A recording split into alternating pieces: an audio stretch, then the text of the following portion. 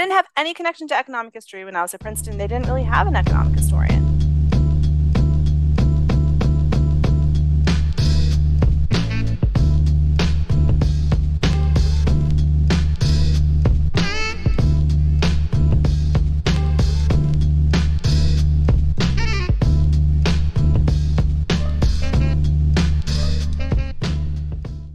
In this week's podcast episode, I had the pleasure of interviewing one of my favorite economists in the profession, Dr. Leah Boustan, a prominent economic historian at Princeton University. Leah's research covers many questions in labor, migration, and urban economics, such as the great migration of African Americans from the rural South to industrial cities in the North and West, as well as the age of mass migration from Europe to the United States that happened between 1850 and 1920. She's the co-author of a new book with Ran Abrinsky entitled Streets of Gold, America's Untold Story of Immigrant Success, which follows the fortunes of migrants who came to the United States. She uses, with Ran, multiple linked census data sets from the 1800s and 1900s to answer fundamental questions like, did immigrants in the past really pull themselves up by their bootstraps? Did their children move up the economic ladder as fast as their American counterparts, or their established American counterparts, I should say? It's a fantastic book written by a fantastic economist, and I had a great time interviewing her and learning more of her story as she told me about moving from high school debate to becoming one of the more premier applied microeconomists working today. She's also one of the co-editors at the American Economic Review. I am the host, Scott Cunningham, and this is my podcast, The Mixtape with Scott. So it is my pleasure to have on the podcast one of my favorite people and someone I've gotten to be friends with over the years, Leah Boustan. Thank you so much for being on the podcast. Thanks for having me, Scott. I'm so excited to be here. I didn't say it right, did I? I said Boustan, and that's like Mississippi way of saying it. Well, I'm not really particular. It is Boustan. Boustan. But I mean, it's also the same with my first name. Like it could be Leah or it could be Leah, and I don't really care. My mom's the only one who cares. Oh, she cares. All right. Well, I'm gonna try to say it right then for her sake. So before so you've got a new book out. And I was wondering, before we get into the book, I was wondering if you could just start off and for the sake of the listener, tell us a little bit about yourself. What's your name, your job title, and your employer? Well, I'm Leah Boustan. That is how you say it. And I'm a professor of economics at Princeton. And I've been at Princeton for 5 or 6 years. Before that, I was at UCLA for a long time. Yeah, great. We're going to get into that. So where did you, so before we get into your book and stuff, I was just wondering, where did you grow up anyway? Where are you from? I grew up in Lexington, Massachusetts. Oh, okay. Which is, they say the birthplace of the American Revolution. And now I live in Princeton, New Jersey, which I've since learned is the location of the first battle that the Americans actually like won fair and square in the Revolution. So, yeah, I've come full circle. Wow. So what was it like growing up in Lexington? I mean, to me, I felt like it was really boring in the moment. That's probably just because my memories of it is when I was a teenager. Yeah. And I think probably a lot of people feel that way. Like I wanted to know why my parents moved there and didn't like move to the city or closer to the city where there was more stuff happening. And now that I live in a very similar place as like an elderly person, like in my 40s, I totally get like why it's a good, like now I feel differently about it in retrospect. Right. How far away? So you're talking about Boston? You were close. Yeah. How far like away? Close to Boston. Well, the thing is, it's like around half an hour. Oh, okay. But it was the one town in the area, so I heard as a kid, that had like voted to reject getting commuter rail. Like that people could take the train into the city for work. So like all of the surrounding towns had commuter rail, which on the weekends you could also take. Like it didn't run as often, but like you could take it on a Saturday and go down and be, with your friends. But Lexington decided not to have commuter rail. Right. So I felt really isolated as a teenager. Yeah. So because driving in the car as a teenager to Boston's like that would be like that'd be kind of a bigger bigger ordeal than just like jumping on a train. Well, I'm a terrible driver. Uh-huh. So I never felt comfortable driving like that far. Yeah. So yeah, for me, maybe Right. not for somebody else. Yeah. So if I took like a random weekend of the summer in middle school, what would I have probably found you doing? Okay, well, the summer, I was never in Lexington. I went to sleepaway camp, which Oh, I went to sleepaway camp for the whole summer, like 8 weeks, yeah. pretty much the Eight whole thing. weeks. Wow. Yeah, like right when school ended, like end of June, all the way until the middle of August, which I have since learned, that that's not super typical, but for American Jews, it's relatively typical. I'm not saying Huh. everyone does, but it's a very common thing for the American Jewish community because I think the idea was, first of all, people used to live in New York City in large number, and the city was like unhealthy, so they wanted to send their kids to the countryside Mm, in the summertime, like there would be cholera and stuff like that. mm. And then as people started moving to suburbs and like assimilating, the idea was, well, we're going to really lose our culture because we used to live in neighborhoods that were very densely, just Jewish families. And now we're living in integrated places. Well, how are our kids going to meet other Jewish friends and whatnot? So the camps kind of stepped in and they're like, okay, we'll take your kids for the summer, Yeah. and we'll just do like, normal camp stuff, swimming and that kind of thing, but just have it be in a Jewish context and give the kids like some culture and classes and that kind of thing. So I was Yeah. always gone in the summer. I have no idea what Wow. was happening in Lexington, Mass in the summer. Wow. Wait, was it in Massachusetts? No, my camp was in Maine. A lot of the camps were in like Maine or New Hampshire, Huh. if you're from the Boston area. And Yeah. then if you're from New York, it might be like in the Catskills or in the Poconos, like in Pennsylvania. Wow. So you still keep up with any of those kids? I don't see my camp friends anymore, but I think of them like really fondly. And now that I moved back to New Jersey, actually two of my closest camp friends live in New Jersey. So as soon as I moved back, I was like, oh my gosh, I have to, get back connected and see you guys. But then it's been COVID and it just everything's been disrupted. But I hope Yeah. so. Now that must be like Yeah. that's like a whole other life you got to live. That seems like a really big deal. It seems like everybody I would know who had like the summer lake house and they would like go for the whole summer and they like it was just this whole community that they had just for that summer. And was it the same kids all the time? Yeah, it's the same kids all the time. And not only that, Scott, I feel like compared to a lake house where your parents might be there with you or Yeah. one parent might be there with you, right? Um, we were like in a society of children. Mm, Like there was a camp director, but besides that, the counselors were like 19, 20 years old, and the yeah. kids were teenagers, or I guess the youngest one would be 9. Yeah. And so imagine just being like in a society of kids for 2 months. Yeah. That was really special. Oh, that sounds so wonderful. It sounds so wonderful. Are you, I mean, is that the kind, is that still as common now with the Jewish community as it was when we were younger? I think it is. I mean, yeah, we're definitely planning on doing the same. I think our Huh. oldest kid's going to go for the first time next year. And Oh, so with the older ones, they might wait till like, he'll be almost 10. But with huh. the little one, I think she'll probably like, by the time her older siblings are there, she'll probably go when she's like 8. Yeah. I mean, I don't know for sure, but like when you have your siblings there to kind of like protect you. Yeah. So I hope so. Yeah. I wonder if summer camp prices have inflated since we were kids the way that college, that Bommel's disease kind of could go all kinds of ways with all sorts of stuff. Is it, I wonder, I mean, I don't know. It's like the people That's that a really run those interesting things, question. the people that run those things are probably have great outside options. They're like managing a firm.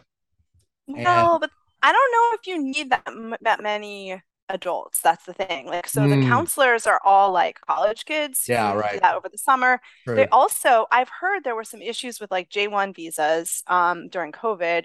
So some of the counselors are coming from abroad too.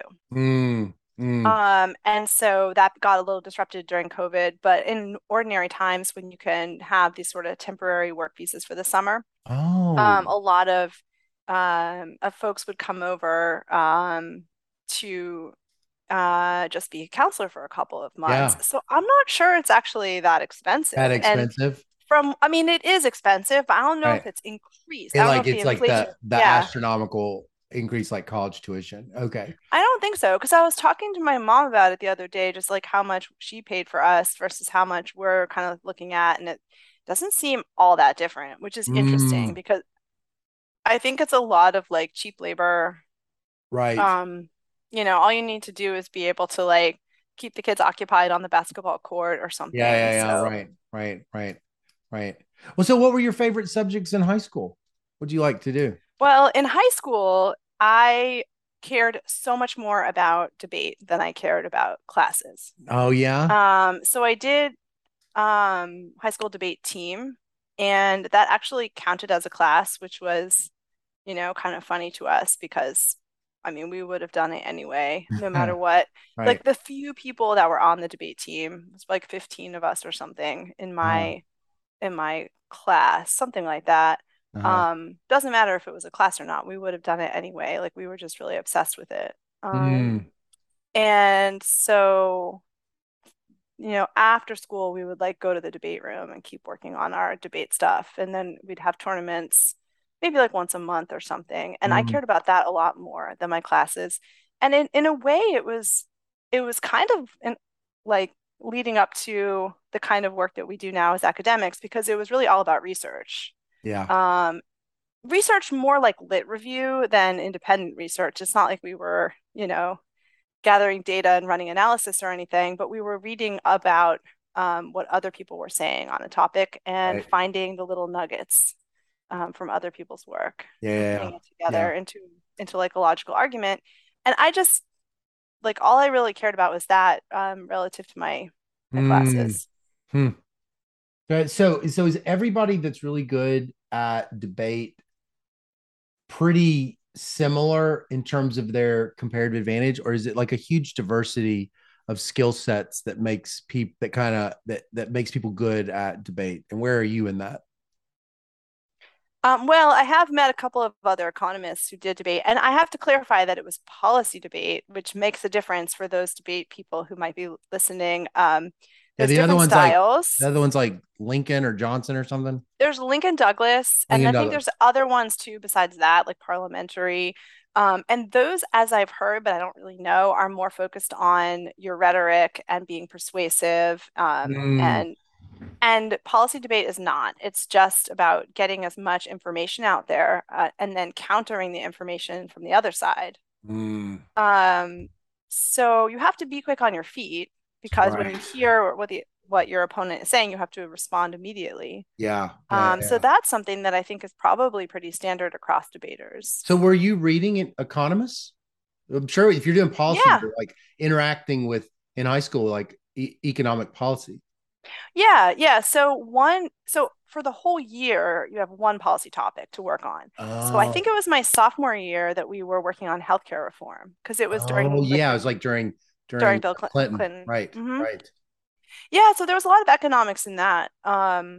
I mean, I think we were introduced to stuff like moral hazard and markets right. unraveling and that Yeah, kind yeah, of yeah, thing. yeah, yeah, yeah. But the thing about debate is that if you can convince the judge that your proposal, should it not be enacted, the world might end with nuclear war. Or if you can convince the judge on the other side that when you're on the negative, if you can convince that if the policy is enacted, the world would collapse into nuclear war, Yeah, that's the key. You that's really the have to key. get to the point where you Ah, have like the worst possible harms. And I then you can see. say, oh, well, yes, it's a small probability. I understand that like the logical chain is very, very, very tenuous, but Right. on the small, small Oh yeah, chance that it might lead to like the destruction of the world. yeah. So we ended up discussing budgets quite a lot because the way Ah, the way to argue is like basically to switch the terrain and say, well, if we spend a lot on healthcare, that might be great, but that's going to take away from like defense spending, and we need defense spending because the Russians are going to get us, that sort of thing. right, right, right. Well, So that's it was, crazy. I mean, uh, do you graduate high school kind of like interested in economics? with that, or were you thinking of Actually, I like was I might interested in become a policy. policy?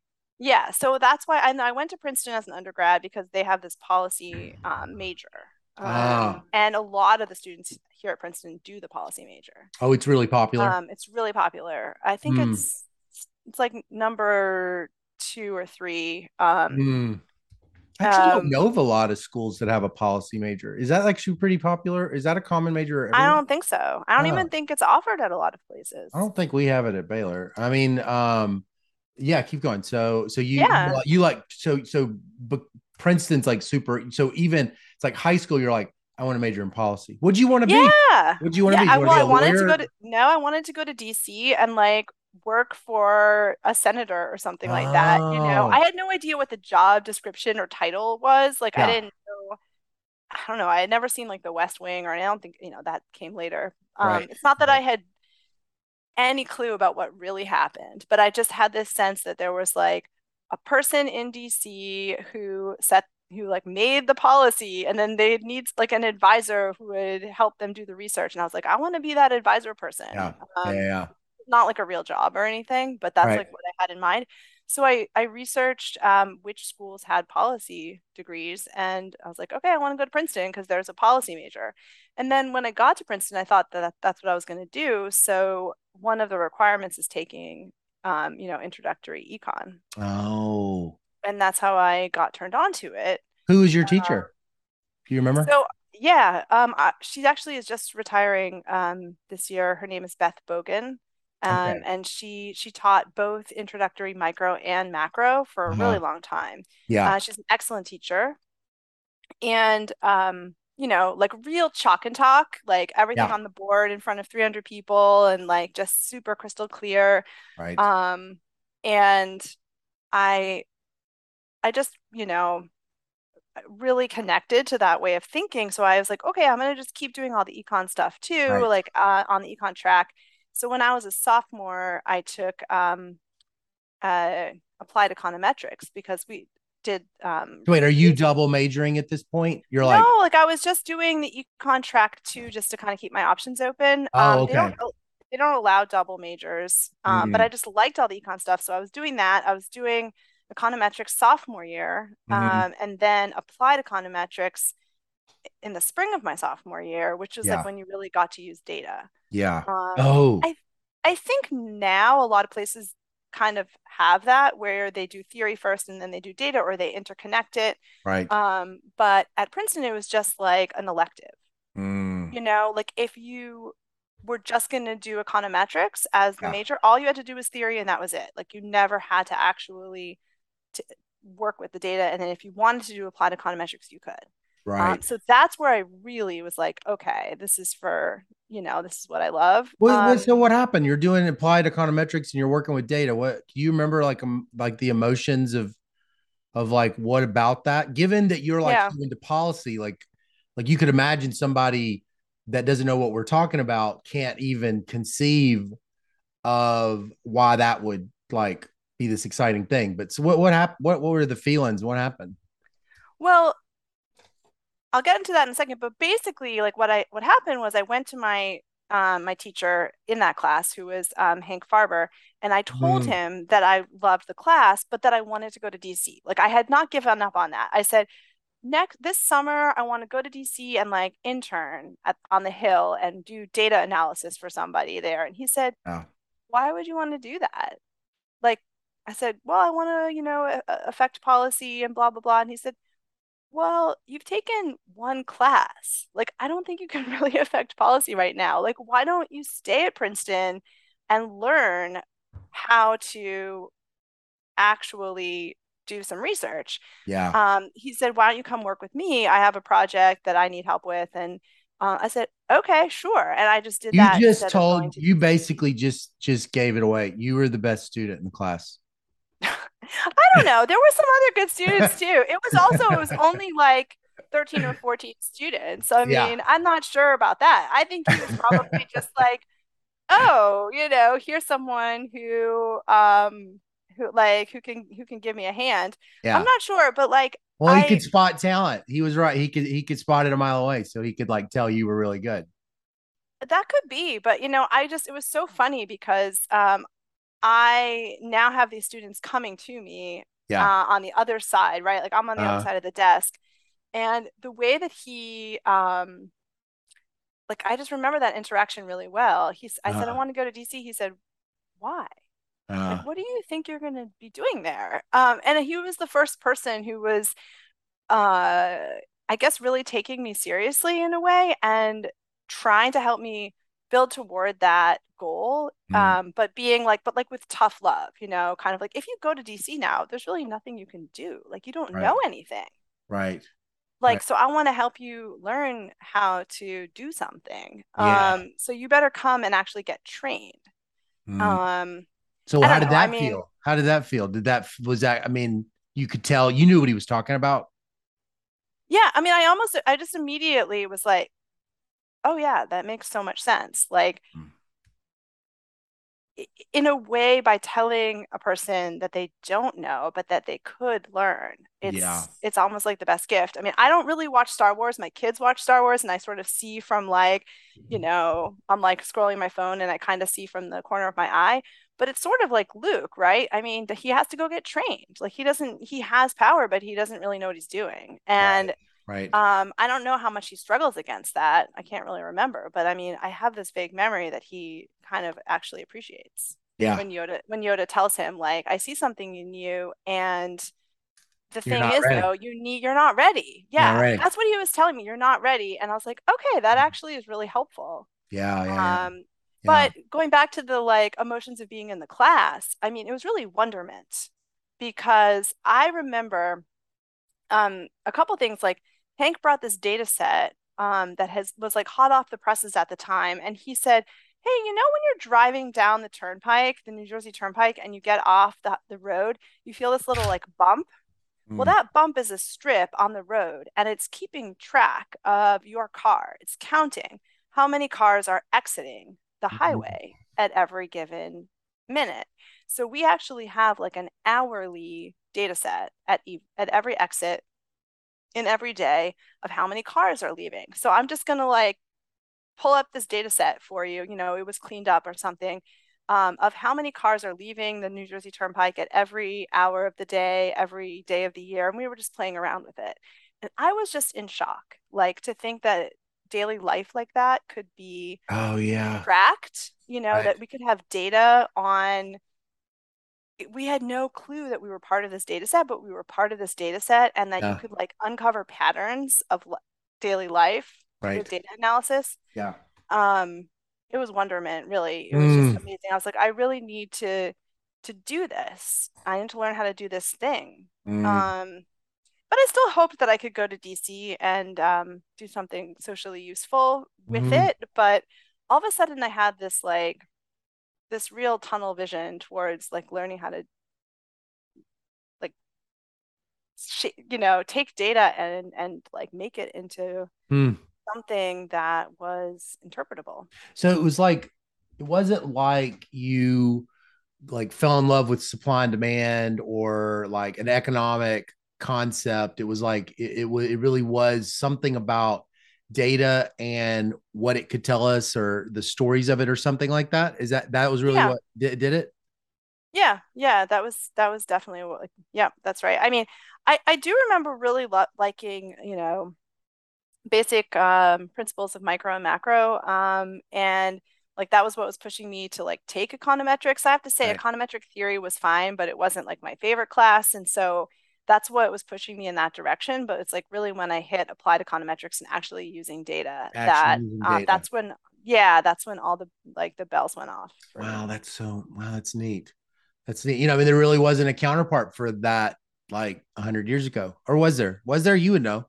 I mean, was there like? I Do mean, I you guess think I'm there were thinking people? like W.E.B. Du Bois, like if you guys have seen that amazing book that came out with the colorized Oh yeah, graphs I that have he it made. downstairs. Yeah, yeah, yeah. Yeah, I mean, I think there were people who were able to see the patterns, right? Right, right, And right, right. visualize the patterns in amazing ways, Yeah, but it was maybe hard to bring to the masses yeah, without mass computerization. yeah, yeah, yeah, yeah. Right, right.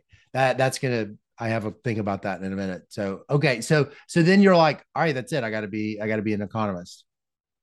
Yeah, and then I stayed at Princeton for 2 summers, like sophomore summer going into junior year and then junior summer going into senior year. And I Uh, got to sit with all the grad students because I was the only oh. undergrad that was there. Now I think it's more like formalized where undergrads can do like research opportunities in the summer, they can go work at a lab, that kind of thing. Hmm. But it was really just more individualized where Hank's like, oh, hey, come work with me. And at least in the econ department, I didn't see any other undergrads there. Now, I hope none of my fellow class of 2000 or 2001 economists, of which there are many, they hope they don't come and tell me, oh, I was there too, and you just didn't know. Like Emi Nakamura and John Steinson and Moto Yogo were all at Princeton around the same time I was. So Mm.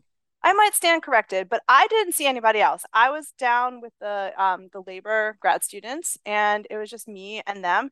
And they were so welcoming, so nice. They taught me how to, I would overwrite my do files on Stata like regularly. Um, you know, uh, just make all kinds of terrible mistakes, and they would like help save me and teach me commands and Yeah. um really very like person to person um learning, and I was able to kind of just look over their shoulder, and they were so Yeah. nice to me. Yeah. Yeah. Yeah. So then you go to Harvard. So that must have been really exciting. I mean, it's funny. You've not said history one time. Yeah. That Well, policy. I didn't have any connection to economic history when I was at Princeton. They didn't really have an economic historian. Uh-huh. But uh I knew I wanted to like learn more about cities, and I was interested in like Great Society programs and President Johnson and like what went right and what went wrong in the 60s. And so I was taking all of the other urban classes that I could take. Like there wasn't really urban economics, so I took urban sociology and politics and um Even at Harvard, no, Glazer no, I'm talking about when I at was at Princeton. At Got it. Yeah. Princeton. Yeah. So Yeah. when I was Right. an undergrad, like I had no connection Ah. to economic history here at Princeton. Yeah. So we haven't talked about history yet because it like really hadn't happened in my Right. life Right. yet. Right. And So you were and like, it was the city stuff. You were like, you were it was kind of, you were taking cities, and then you were like, you were really interested in econometrics and that, and data, and you right? and data, and you had not had any, you hadn't had hadn't been bit by this history bug. No. Okay. But I knew that like I was interested in in whatever issues were urban issues of the 90s. I was like, well, they didn't just start then, Right. like I wanted to kind of go back in time, but not back to like, the American Revolution or anything, but I wanted to go back 30, 40, 50 years and understand the New Deal and understand Great Society and that kind of thing. So Right. 20th century. Yeah. And then when I graduated from Princeton, I didn't go straight to Harvard. I did write for a year at the American Prospect magazine. Yeah. I read this. Isn't that where you did that, that article that was like, I believe it had something to do with maybe sex trafficking, or Yeah, it was yeah, like, yeah, I was so surprised one day when I found it. Well, you were like yeah. early 20s.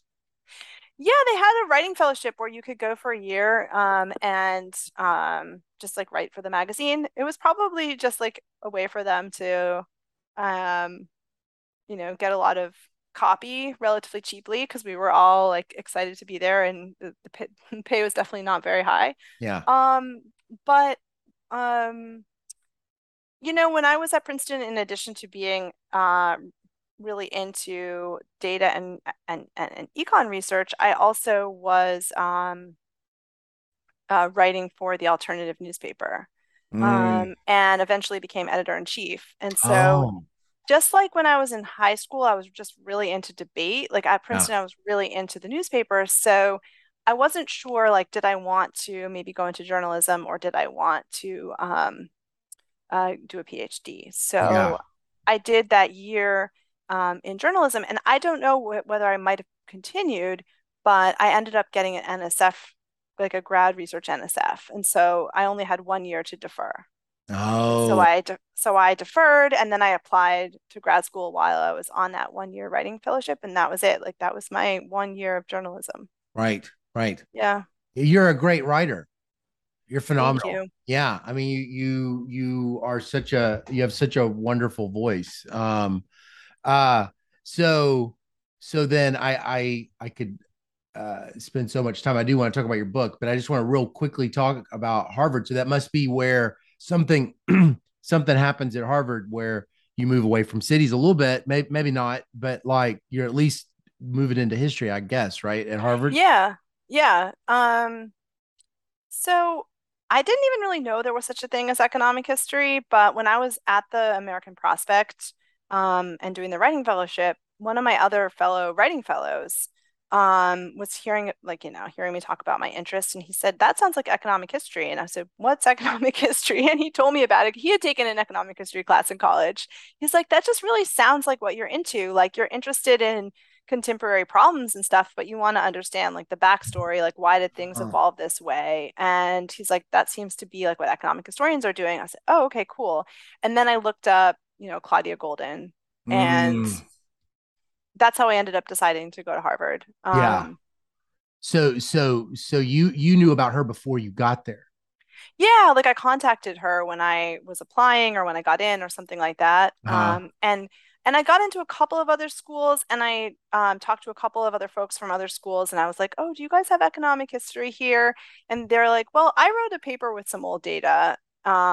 and so And that's economic so history. like you could, and I was like, "Okay, well, Claudia was a real deal." So I was excited to go work with her. Yeah, right, right. So what's she like? A lot of people don't know her, so they just know of her. What is she like? What was she like for you? I mean, what about that relationship is worth mentioning? Yeah. Um, well, I mean, I think that Claudia, when she looks at you, she like looks into your soul. She really like takes you in as a whole person and takes Mhm. you incredibly seriously, and like thinks about what's going to make you happy, what your interests are, and how to help like set you on that path Yeah, uh to accomplish that. So I mean, she's an incredibly special person in that way. She does not see people as some sort of like, "You're a graduate student, you're a cookie cutter graduate student to me." Like, "Oh, you're the new student interested in labor." She really just wants to get to know you and help people accomplish what they set out to accomplish. And I think that's the way she sees the world. Like, mm, she's incredibly curious, and she imagines that other people probably are too, like that they have the level of intensity right, that she has. right, And right, so she right. like elevates people around her to Yeah, that level. yeah. So what do you feel like was different about you as a result of just having that kind of mentorship from her? If you had to guess, what do you think it passed on to you?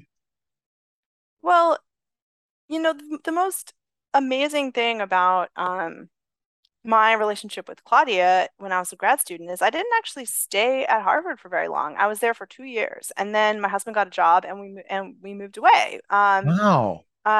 We moved first to Philly for his postdoc for a year, and then for 2 years to Minnesota, which was his first job was at the University of Minnesota. Wow. And Claudia was always like so supportive of that.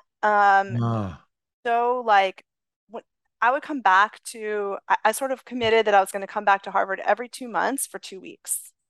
So I'd be gone for 6 weeks, and then I would be there for 2 weeks. So I missed out on a lot of the kind of like training, like by osmosis, going to seminars and all those kinds of things. But whenever I came back, Claudia would always say, like, "Oh, here's Leah. Like, her husband's such a superstar. He's such an amazing academic. He's working on this or that." Like, kind of was keeping up on what he was doing. Um, and she's like, "He's in the humanities, but he found a job right away, which is such a huge accomplishment." She was always pumping him up and us up as a couple, and our decision to move together and follow and like get his career started. And like she was always talking about that to other people, and how supportive she was. And then when I was done and I finished and I graduated and I got a job at UCLA, and we both got jobs at UCLA, she said to me, "You know what? To be honest, I was really worried about you. I was worried that you were going to like float off, and that, mm, like you wouldn't come back as often as you said, you wouldn't stay focused on your dissertation. Not because there was anything about you that led me to have that concern, but just like it happens. Like Yeah. people, if they're separated from their academic institution, if they're off somewhere, like they can other things come up in life and they can drift away. But I didn't want to ever say that to you because I didn't want you to think and put that thought in your head and think I was worried or that I was spending less concern on you relative to my other students. Wow. I Wow. mean, so that's really amazing Hmm. um that she was just like it was like kind of she had this bird's eye view of how everything was going to work out and she was like this sort of protector Yeah. figure over the whole thing. Like Right. it was really amazing. So Yeah. I don't think that I could have even gotten started on my path to my career Mm. like in any way without someone who had that point of view. Mm. Um Wow. it's tough when your students go off, Yeah. and that's definitely happened to me as well. It's really tough Yeah. to not like I don't mean write them off, but just kind of like you put a probability on Yeah. the different outcomes, and then you live with that expected, expected value of the outcome. Right. And Claudia just she put the probabilities, but then she put it aside and she just went all in on like the committed outcome. Right. And then she sort of almost like willed it into existence. That's beautiful. That is such a beautiful story.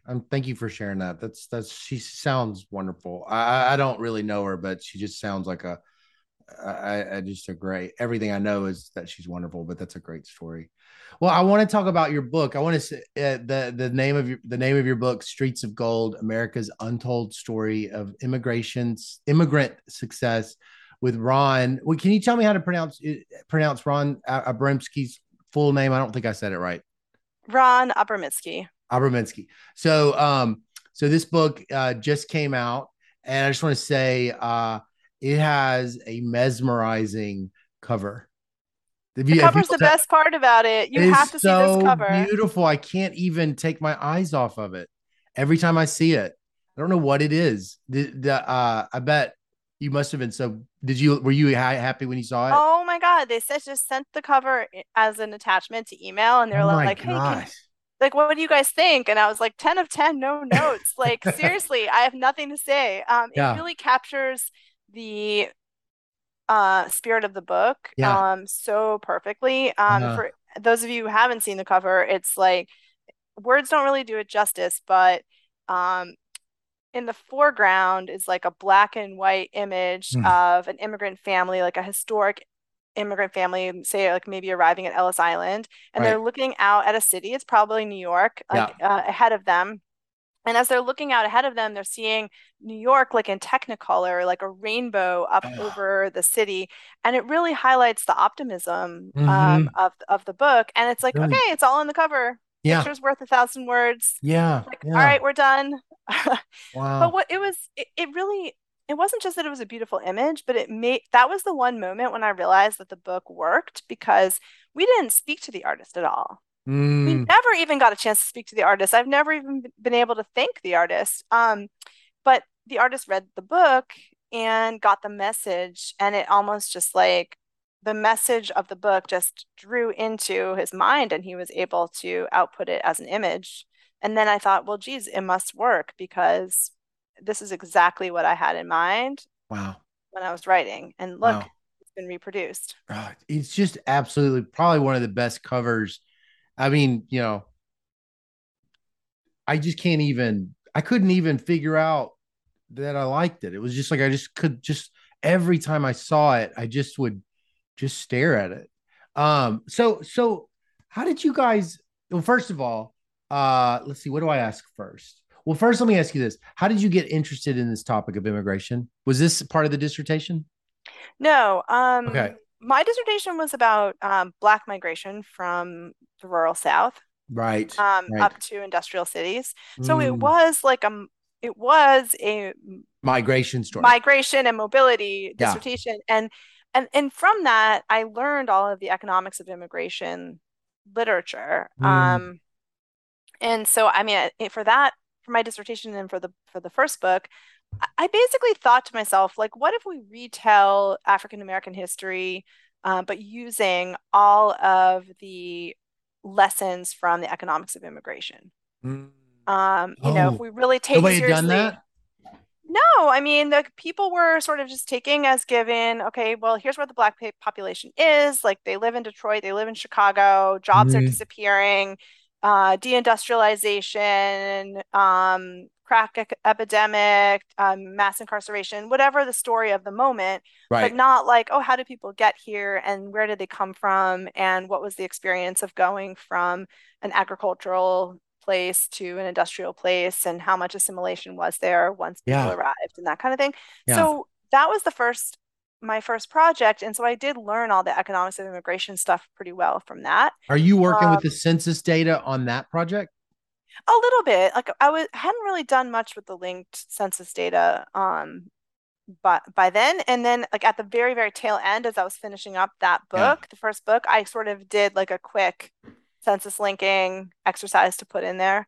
Mm. That was like where I overlapped between the two projects. Mm. But then my second project was with Ron and with Catherine Erickson and other co-authors that we've had over the years now, like Santi Perez and just a whole set of people. I can't even give So justice this to is all at the people. UCLA. This This is at starts at UCLA. UCLA. Yeah, and Catherine was one of my first grad students. Not my first, but one of my first grad students at UCLA. And so she was on the project from the very beginning there. And this all was a California project because I met Ron out there too. He's at Because he's at Stanford. Stanford. So you're at Yeah, UCLA. He's at Stanford. He's an economic historian, but had he been working yeah. on immigration? No, his first book was on the Israeli kibbutz. And the Mm. kibbutz is like actually his family had originally been living on a kibbutz Yeah. in the previous generation. So it's like a totally equal sharing society where you just like pool all of your income. You can also work in the city and you can go work as a lawyer if you want to, but then as Yeah. soon as Bring you it come back. home, you just have to bring the money back. Yeah. Give it back. Yeah. And you have to give all the money back and share it He out. grew up in one. He grew up He in no, that. he did his mom did. Oh, okay. And so he would always go back to the kibbutz in the summer. And I think that maybe some of his siblings might have gone back. I'm not Mm. 100% sure. Oh, I'm gonna get in trouble for that. But there's definitely still some family connection. But I he love himself, that. I no. bet it's like so in my DNA to go live in a kibbutz. I mean, Yeah, I'm not Jewish, but so I guess it's like not completely my DNA, but like just the idea of the community, just I all of us know. together, I mean, taking he care of each said that other. for his child, it's ideal for kids. Yeah. He said like it's just like heaven on earth as a kid, Mhm. to just be there in the summer.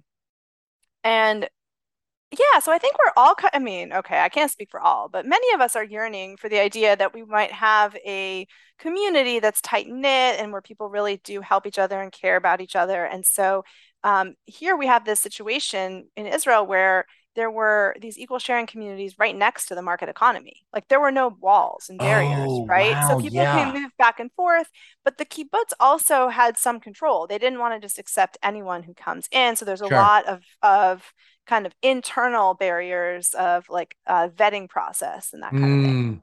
Mm, mm, So all kinds of interesting economics there, but totally. I bet. also some migration issues too of like who moves in, who moves out. So Yep. that's what we were talking about originally was this sort of What, y'all knew each other and you guys were just like talking we were talking shop at a like at the conference. ASSA or something? Well, it's a very special conference that if it hadn't been for this conference, maybe the whole project wouldn't have happened. But we went to this, so in California, we're pretty isolated from the rest of the academic community. So we built up all of these California specific small conferences so that you don't Yeah. have to, every time you go back, believe me, I just got back from the West Coast with my kids 2 days ago, and it's a whole day ordeal to just come back from the West Coast, right? Yeah. So you want to have some intellectual community and not have to Right. go far. So they have all these like UC specific things. And then, we would deign to allow Stanford to come to the UC things, Yeah. Yeah. Yeah. even though they're not in the UC.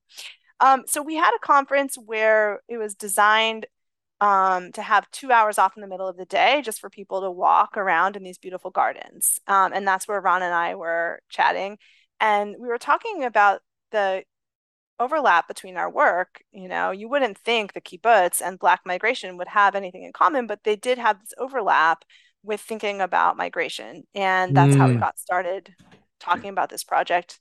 What was the so when you say the project, like what do you guys have this vision out of that conversation? Y'all can sort of seize this, or was it one paper?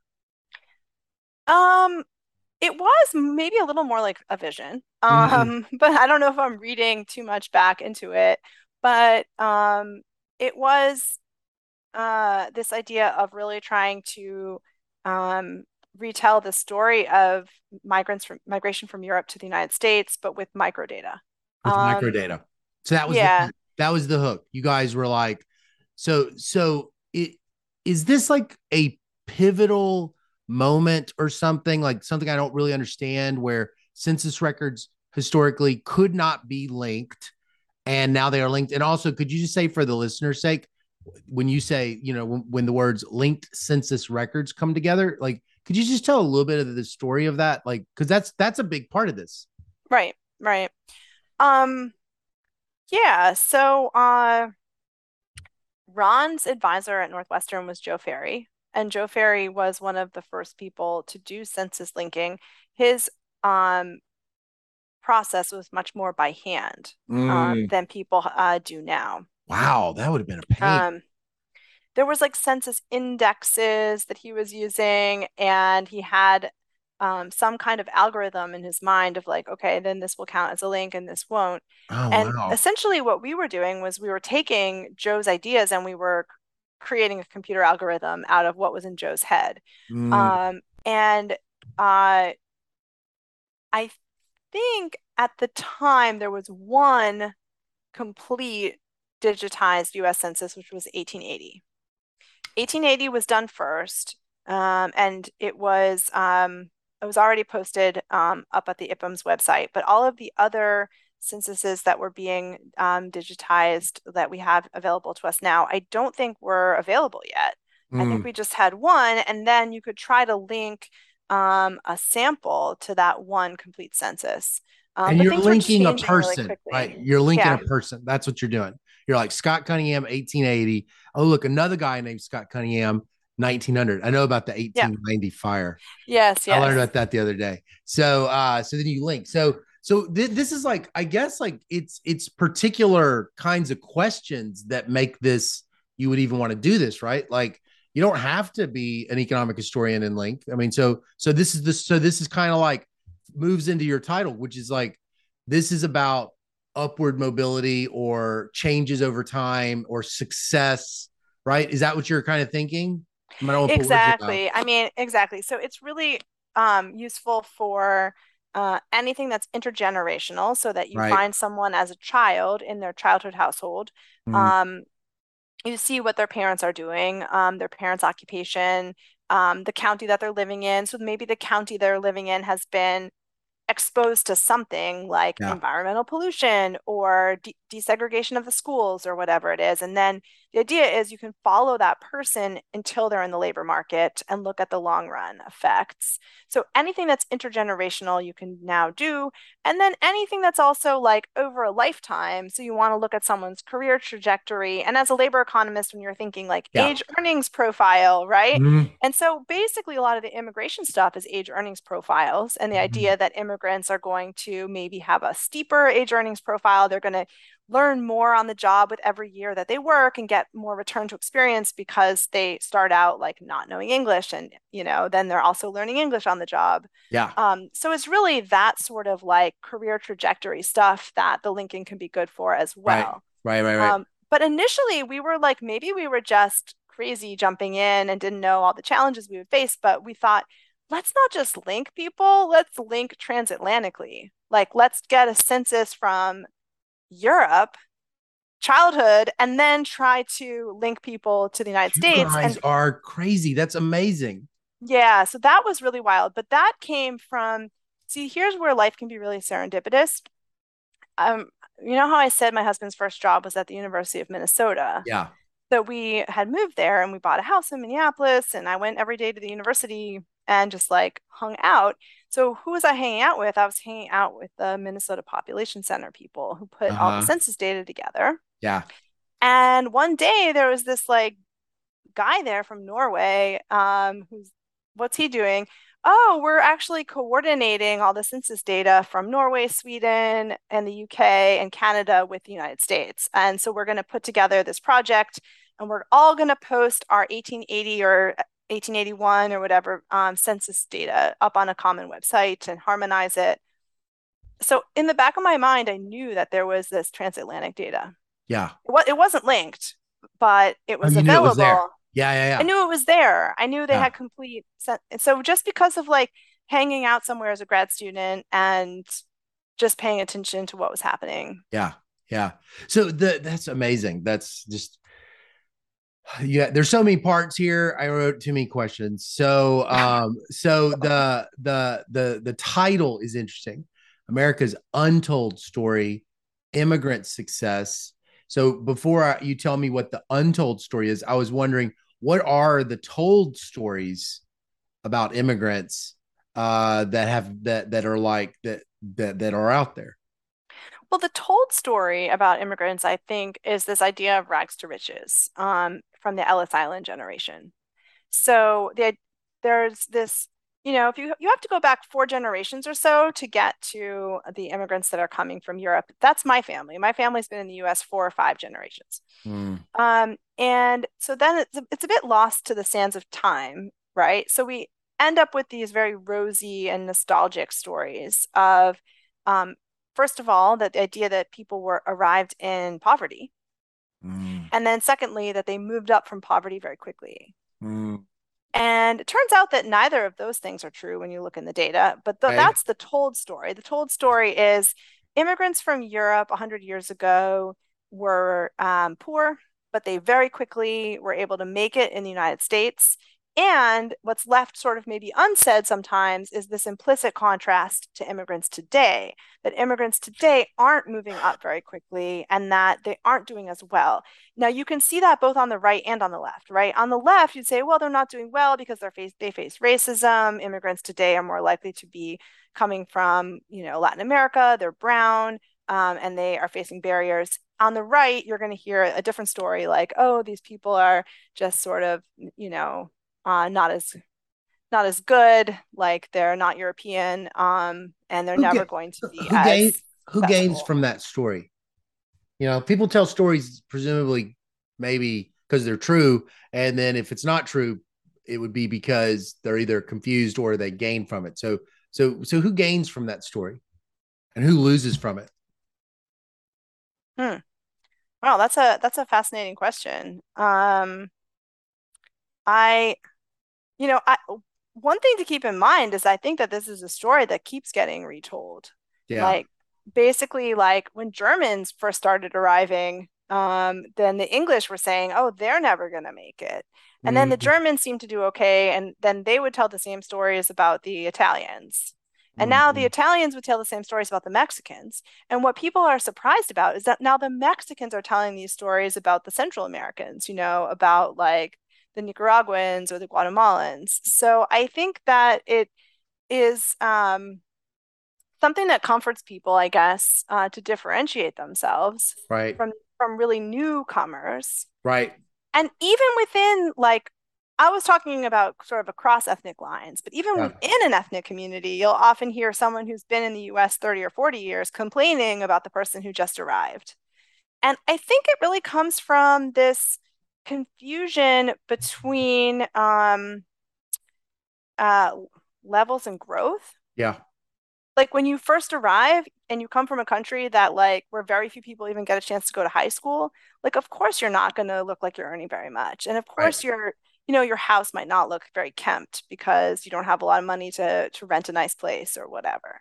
Yeah. The question is that where you're staying? Like is that your destiny and you're going to Yeah. stay in that spot Right. um over the course of your life or over then into your kids' lives too? Yeah. Yeah. Yeah.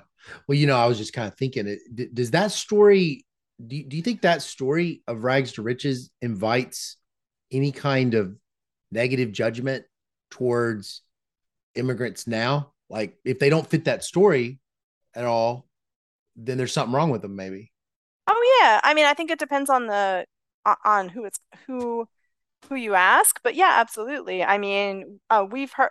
we went back and listened to like old Rush Limbaugh shows where Yeah. he was saying really positive things about Italian Americans and then immediately turning around and saying, "Oh, but the Mexicans don't do this." And so, yeah, he was definitely saying, "Well, this is because of something faulty in Mexican culture."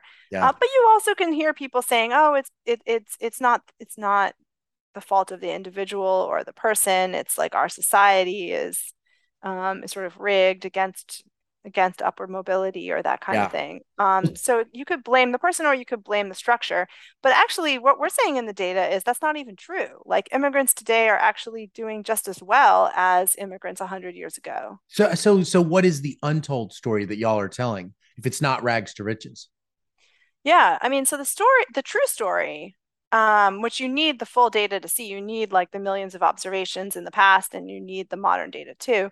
The true story is that the immigrant generation, like the people who actually move here, never do that well. Like it's always an impediment to come to the US and not know English and have to kind of Mm. build up a new network and start fresh. Totally. Yeah. So it always takes that generation doesn't move up very much relative to where they started. But the Mm. kids do remarkably well. And that's true now, and it's true in the past. And so Mm. the kids, even of certain countries that you would point to today, you hear them in the press all the time of, they're contributing to crisis at the southern border or that sort of thing, like talking about Central Americans or Mexicans. Those kids are doing remarkably well now and Mm. just at the same level as, or to the same degree as Italians or Irish or the Portuguese, Mm. um, or the Scandinavians in the past. Mm. So if you had to like, I can't put this into words very well, but it's like, you think about the concept of matching, right? So it's like if you could say, if you were to match an immigrant's child with a native child, like in the distribute, like who, when you say they're doing well, could you sort of say like they're just like blah blah blah, like who are they like? Well, there's two ways of thinking about it. One way is like totally uncontrolled or unconstrained, not matched to anyone, right? Mm, In that case, immigrant kids are being raised in poorer households. yeah. So if they're reaching like just the median, just the average, then you say, wow, they've really moved up a lot Yeah, because because the like, well, household, so I didn't mean to interrupt you, but like if you yeah, when go you ahead. say when you that's a great point. So like if I was to take an immigrant who's growing up in this poor household of like some income level of the household, and then I was to say, all right, here's a uh non-immigrant of that same household income level, and I was to just sort of like watch a cohort, they're going to overtake them. Are they going to do Yes. the same? Like Yes. what's it going to Exact look right. like? Exactly. Exactly. So that's the implication. That's exactly where I was going. So if you can see in the uncontrolled comparison that the children of immigrants are being raised in poorer households, but yet they're reaching the median, Mm, then you know that if you find a child of US born who had the same low income level, right, and yeah. you're actually matching on initial household income level, then the children of immigrants are going to be doing a lot better. Mm, And by doing a lot better, what I mean is, you can put this in terms of like your rank in the income distribution. Um, and I'll just throw out a couple numbers for you, just so we have some numbers to think about. Think about kids who are being raised at the 25th percentile of mm-hmm. the income distribution. Some of those kids are children of immigrants, some are children of US born. And actually, we look at white US born because we don't want it all to be sort of a race story. And then where do they end up in adulthood? Children of US born end up at the 46th percentile. So there's some regression to the mean, there's improvement. Children of immigrants end up at the 51st percentile. And then if we break it down into these different countries of origin, some children of immigrants who are being raised at the 25th percentile get all the way up to the 65th. Okay, so like if you're talking about a child from whose parents were born in Asia, they're getting up to the 65th percentile. Yeah. If you're talking about a child whose parents were born in South America, they're Yeah. getting up to like the 56th, 57th, so it depends on the country, but I mean, that's just a staggering difference. Yeah. So, could some of it be that the some of these immigrants are moving into areas, and the when you compare them to that, 25th percentile, that those people are in the South, and or so, like, is it some kind of weird geographic confounder, that, like, if you were to compare them to 25th percentile, like how close, how weird is this exactly? Is it like, is Yeah, it I really, mean, it's that's like a exactly real right. puzzle? That's exactly right. It turns out not to be too much of a puzzle because of the geography of where Mm, immigrants settle. So if you're going to compare to the kid down the street, yeah. then the children of immigrants actually don't do any better than the children of the Oh, US born. So we did that comparison and we're like, wait a second, what's going on? So what we learned from that is that a lot of this immigrant advantage for that accrues to the children of immigrants is coming from the locations where immigrants settle. oh, They're wow. not spread uniformly across the US. And at least historically, if we're talking about Ellis Island period, it's really, really staggering that um, 15% of the US population was foreign born, and only 2% of the Southern population was foreign born. So Yeah. basically, immigrants avoided the South. I mean, there was one exception, which is Ben Bernanke's family. Ben Bernanke's family is from South Carolina. Mm, And they, originally were immigrants from Europe and moved down there. I'm not trying to say he's the only one, but right. like Right. you find a couple of examples where people were moving south, but that Yeah. is just absolutely the exception and it's not the rule. And if you're talking about 1910, 20, living in the South was a low mobility place for everyone, Yeah. not just Black, but also white Americans too. Right. Right. Is that a big part of what you found? This is like, there's a big part of this is like cities almost, or Yeah. geography. Yeah. Yeah, a big part of it is it's region first, and Mm, then beyond region, it's also cities. mm, Yeah, immigrants got to the right place at the right time, and they're still doing that today. The facts for the past are just staggering. The facts for mm. today are not as strong, but the patterns are there too. Wow. It must have been just such a intellect. I just would be curious, there's a little kid listening to this. Like, I in my dream, there's a little Leah Boustan listening to the mixtape podcast, and it's like, I would be just curious, how would you articulate to her out there, what it has felt like for you to go on this journey and make and learn something that nobody knew, and doing it in the way that you did it. What does that felt? How would you explain that to somebody who's never felt that? Um, wow, yeah. I think that maybe I'll try to explain it a little bit from the perspective of like an undergrad or a grad student. I don't know about like a 12-year-old, but um, if you're just getting started with research, they often tell you like, okay, let's see if you can figure out whether A causes B. Yeah. Just keep it really simple. Does A lead to B? And I feel like with that kind of analysis, you never really know for sure if you might be missing something. There's a confounding factor, and I've done a lot of papers like that, but I always feel like, well, I think A is related to B. I mean, I've done my best, I've checked everything, but I think.